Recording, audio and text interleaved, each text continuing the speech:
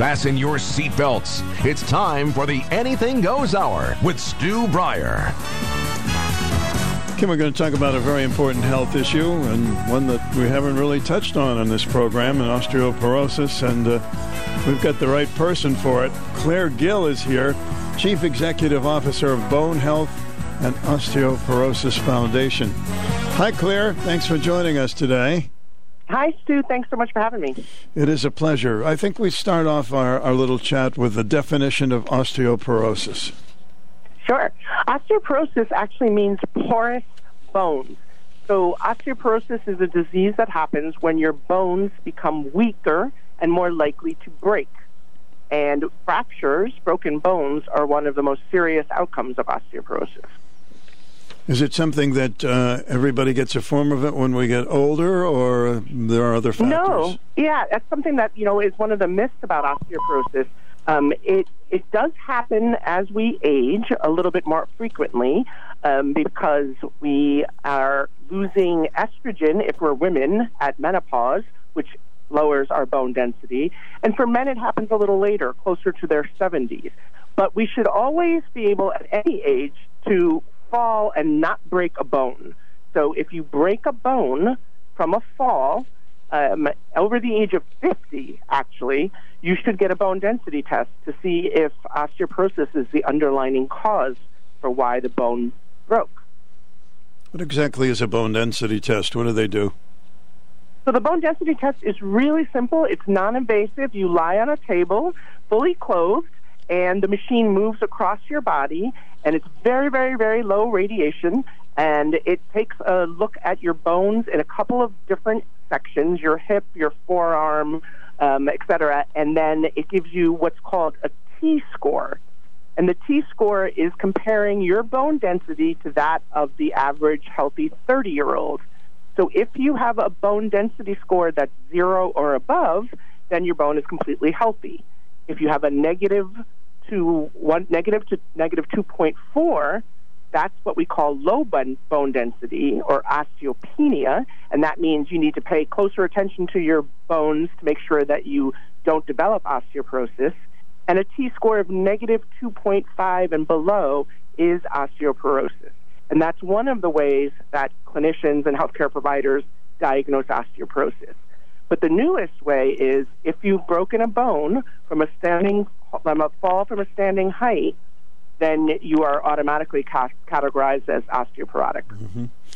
So, Claire, if you are definitely diagnosed with osteoporosis, can you reverse it? You can help reverse the downward trajectory of your bone, but there is no cure at this stage. What we try to do is make sure that people are doing everything they can to preserve the bone density that they have. And the good news is there are some new therapies, medical therapies, that help to both slow bone loss and build back bone so that you can avoid those fractures. But the most important thing to do is control your diet and your exercise. You need to make sure you're getting enough calcium and vitamin D every day to ensure that your bones have calcium they need to maintain the reproductive cycle that happens in our bone. Bone is actually living tissue, and it breaks down and rebuilds throughout our lives. And calcium and vitamin D helps us absorb the calcium, and then calcium helps the body to rebuild bone and regenerate bone. And then weight-bearing exercise, those that are on your feet, that's very important, as well as muscle strengthening exercise, because the muscle protects the bone. So those are the things that we should be doing throughout our lives to maintain our bone health. And if you are diagnosed with osteoporosis, it's critically important that you do those things, as well as consider treatment or other things that your clinician might advise. So to keep it from hopefully not getting worse. That's exactly right. Yep. So would you ever see a weightlifter with osteoporosis? That I was just talking to a patient who took up weightlifting when he was diagnosed with osteoporosis, and he brought his T-score back from very low to, mildly low. So I think, I'm not sure, it depends again on other factors, because there are some things that we can't control that are risk factors for osteoporosis. So even if you're bodybuilding, you might still have osteoporosis if you have a family history of it, if you have a small frame, or if you have another medical condition that actually weakens your bones. Is it something that goes family to family, that it's in the family, or it's depending on just how we have our life and eat and what we do? No, it really is very, very dependent on family history. It's 90% hereditary, so you need to know, did anyone else in your family, your parents, your grandparents, aunts, or uncles, did they have osteoporosis? And or do you know that they broke a bone in their older years? Because they may not have ever been diagnosed, but if you know that, for example, your grandmother or your grandfather broke a hip, then that was more likely that they had osteoporosis, and therefore your chances are good too. That puts you at a higher risk factor, which means your doctor should be able to get you a bone density test to do a baseline and see where you are on your bone density, and then be able to monitor you, to make sure, again, that it doesn't progress in you. Now, Claire, we hear about products out there, and I've heard them through the years. I can't remember the name exactly, Fomasex or something like that. Or do these things really work, or is it something you should leave alone? It's really the things that really help bone are natural things: exercise and a healthy diet.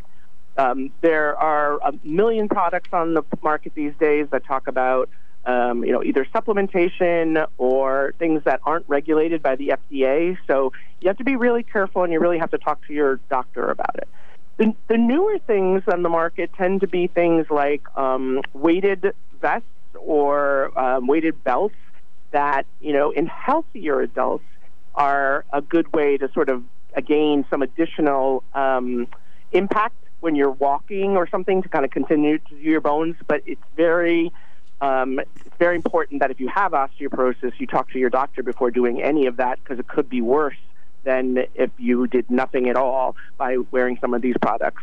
So it really is something that you have to talk to your healthcare provider about, but you should be able to maintain your bone health and do good things for your bone just by eating that healthy, well-balanced diet with lots of calcium and vitamin D, and doing regular weight-bearing exercise and muscle-strengthening exercise. I think the product I was trying to think of is called Flomax. Am I right about that? Or yeah. There's some. Well, Fosamax is actually a medical treatment. It's actually a pharmaceutical treatment. But Flomax, the one you're referring to, might be one of the supplement stuff. And as I said, I would talk with your healthcare provider about any supplement that you're considering, because there's nothing, again, regulated by the FDA or approved FDA specifically for bone.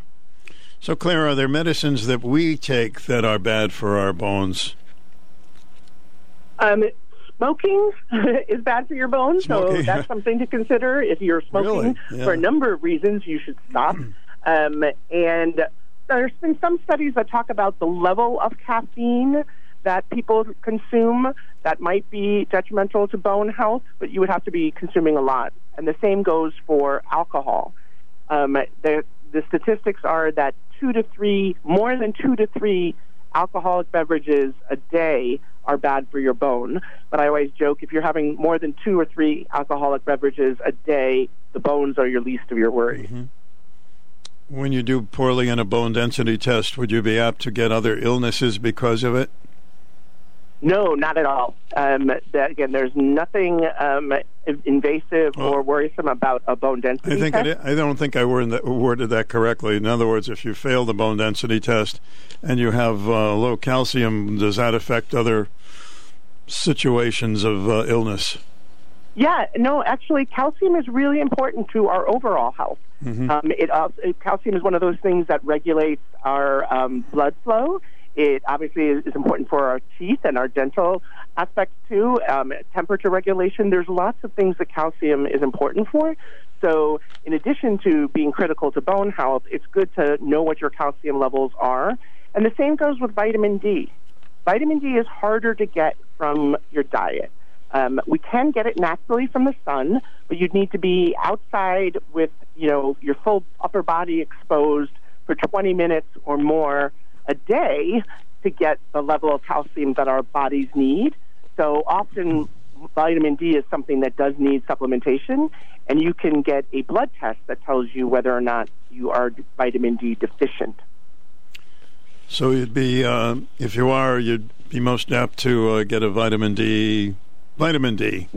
Yeah, you just get a vitamin D supplement. Some people, myself included, who are, of Northern European descent and very pale, you might be even more vitamin D deficient. And in that case, your clinician might actually give you an infusion of vitamin D to get you back up to normal levels so that you could just take a supplement then to continue to maintain that. But vitamin D, too, plays a really important role in our body for disease prevention in a number of different areas. So it's a good thing to know that your vitamin D levels are optimal. And again, that's a simple blood test that your doctor can do when they're doing your regular blood test. So it's important when you get your physical to get that in your blood test because I guess you can take too much vitamin D. Is that correct? Yeah, too much of anything is not good for you. Yeah. The upper levels of vitamin D safety tend to be pretty high. The normal healthy adult would only need about 800 IUs, which are international units of vitamin D a day. But people who are vitamin D deficient might need to get 2,000 international units a day. So that would vary. And again, that's really dependent on your blood test, and it varies from person to person. So you really should get that checked out. With calcium, people over the age of 50 need about 1,200 milligrams of calcium a day. Getting more calcium doesn't do you any good. So that's not a thing you want to, I'm going to get a lot of calcium. No, that's not what you want to do, and it also can be prohibitive, and that, you actually start to cause problems from getting too much calcium. That's interesting. I mean, I was looking at orange juice the other day, and some of them say, and it's calcium in there. It's probably... That's right. They're fortified. Yeah. Well, that's really good for people who can't do dairy or don't like dairy or are lactose intolerant. Now there's a lot of beverages that are fortified with calcium and vitamin D so that you can get those essential nutrients even if you're not drinking dairy. So if I had a big fat ice cream cone, that's good for my calcium? That's exactly right. You can have ice cream and say you're doing good things for your bones. I don't have to feel guilty if I ate too much ice cream. That's right. So the diet of people who have osteoporosis, they're lacking fruits, vegetables, things like that, or? I'm sorry, say that again? So somebody who has osteoporosis, would you say their diet usually they're lacking fruits and vegetables and some of those healthy foods? No, not necessarily. We hear from people all the time that say, I've done everything right. I eat a well-balanced diet. I run marathons. Why do I have this chronic disease? And again, those are some of the uncontrollable risk factors that you have. You might have a small frame. We build all the bone density we're going to get by the time we're in our mid to late 20s. And the rest of our lives is spent just breaking down and building new bones. Well, if you're young as a young child and you don't build to peak bone mass, that's what it's called, the strongest, densest bone your body can have by your mid-20s, well, then you're already starting off a little deficient. And there's a number of reasons that people don't build to peak bone mass. And so there's, again, it's something that really is important throughout our lives. But you have these things like being a woman and going through menopause. Those are things that decrease our bone density. And there's clearly nothing we can do to control that. So it's not something anyone has done wrong. I think that's really important for people to know.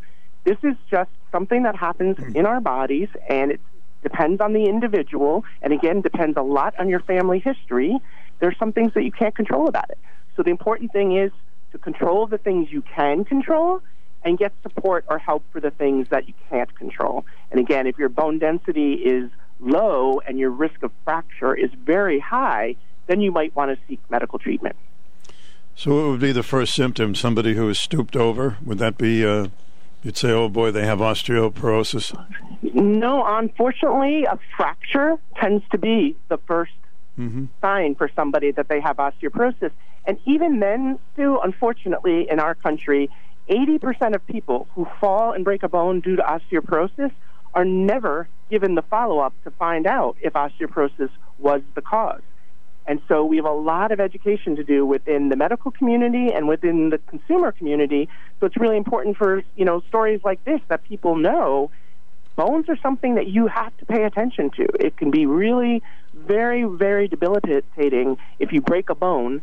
The statistics for hip fractures are incredibly frightening. Oh, yes. In our country, half of all hip fracture patients will end up having to use a cane or an ambulatory device the rest of their lives.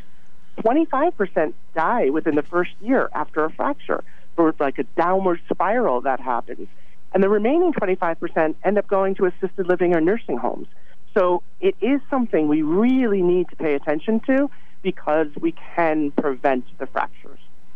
So somebody might say, well, hey, when I was 30 years old, I had an accident and I broke my arm. And so you can still get a fracture and still have good bone, but there's some impact that's going to give you a fracture anyway. Yes, well, the rule right now has been, again, a fall from a standing height. So, it's more I just tripped on the ice, or I slipped on the curb, or, I tripped over something in the house, and then I broke a bone. Any of those, you should not have broken a bone, and you should get a bone density test. If you fall from a ladder or you're in a car accident, those are called traumatic fractures. Mm-hmm. And in the past, those have been said to not be related to osteoporosis. However, some new studies are saying that there is correlation and that, again, broken bones shouldn't happen regardless. But I think that still needs to be studied. But right now we're talking about when you fall from a standing height and break a bone for whatever reason. Again, I tripped on black ice, I did whatever, I just tripped over a cord. No. Those need to be investigated. You should bruise, but you shouldn't break a bone. My granddaughter has celiac disease, and I was just looking at some of this paperwork. Would she be more apt to get osteoporosis because she has a severe case of celiac? Yes, actually, that is one of those. There are many, many conditions that make you more prone to osteoporosis, and there's a full list of them on our website, which is bonehealthandosteoporosis.org. But as you said, many younger people these days have been diagnosed with celiac, and that is one of the, one of those conditions that can sap calcium from your bones. So she should be monitored. She probably doesn't need a bone density test right now, but as she starts to age, she needs to make sure she's getting calcium and vitamin D, however she can take it, and that she's getting weight-bearing and muscle-strengthening exercises so she builds the strongest bones she's capable of, and that will help her as she ages. What are some of the other illnesses besides celiac? Breast cancer survivors, because of the treatment for breast cancer, will likely end up with osteoporosis, and same with prostate cancer survivors. Diabetes is connected, heart disease is connected, multiple sclerosis. Again, those GI issues, people with anorexia nervosa or bulimia who've recovered from that will also likely end up with poor bone density. But there are many, many more, unfortunately. So it really is important that if you have any condition, you ask your doctor or your healthcare provider, is there any implication on my bone health due to either this disease or the treatment I'm taking for the disease? So when one gets a physical, and you get your blood work, that should be one of the main things of checking your vitamin D? Yeah, that would definitely be something that I would recommend. Again, if you are in a group of people who might be more inclined to have vitamin D deficiency, and that tends to be those of us who live in the Northeast, and so that's something to consider. But again, knowing your family history and what your particular dietary habits are and what your level of exercise are the things that you should talk about with your doctor, because that's when you can say, if every grandparent or aunts or uncles or somebody, again, broke a bone or had osteoporosis, then you need to be monitored earlier than you would if you were a person who was not prone to the disease or not at higher risk for the disease.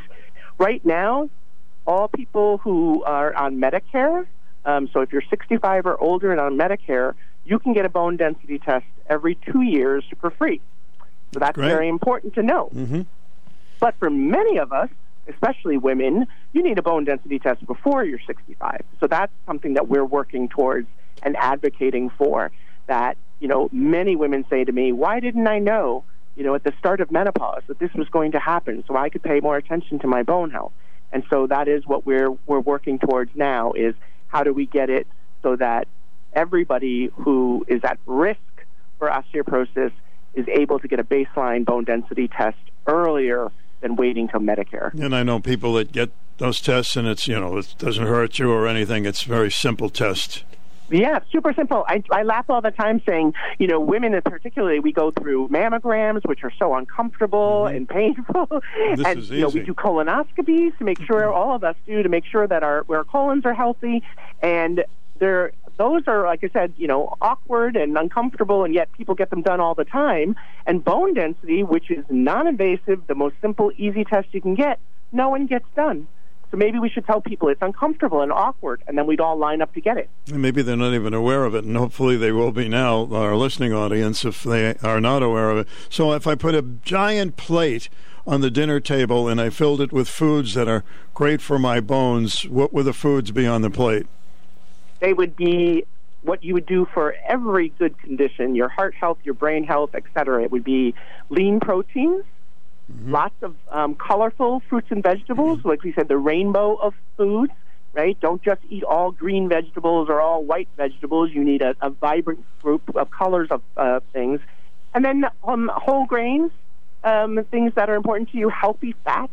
Literally, the things that we know for heart health and all the other good health aspects that we are more aware of, those are the same things you need to do. Just make sure that you're also getting calcium and vitamin D.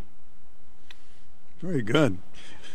Anything else? I don't want to miss anything because I really haven't done a program on this topic, and it's very important, learning about osteoporosis. Anything else we need to know?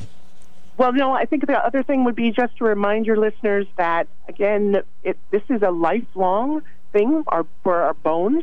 So really, from your childhood through your older years, you need to pay attention to your bone. And I'd encourage anyone listening to make sure that the children in your lives are getting enough calcium and vitamin D and are doing those things, playing those games and jump rope and things that are, making us active in childhood to build strong bones.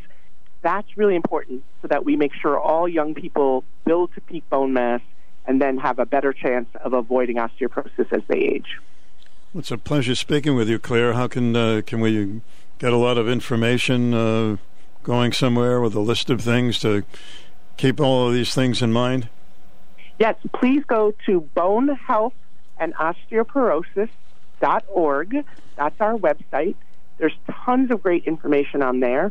Or you can send an email with any specific questions to just info, I-N-F-O, at bonehealthandosteoporosis.org, and someone on our team will be able to respond to your questions directly. Well, that's easy enough. Info at bonehealth. And osteoporosis.org. And osteoporosis.org. Okay. Well, it's a pleasure speaking with you. I'm glad we got to talk. And thank you so much, Stu. I really appreciate you doing this important topic. And and really, it really is amazing that you've shared this with all of your listeners. And I hope they'll all take good care of their bones now. Absolutely. Thank you so much. Have a great holiday. You too. Bye-bye. Bye.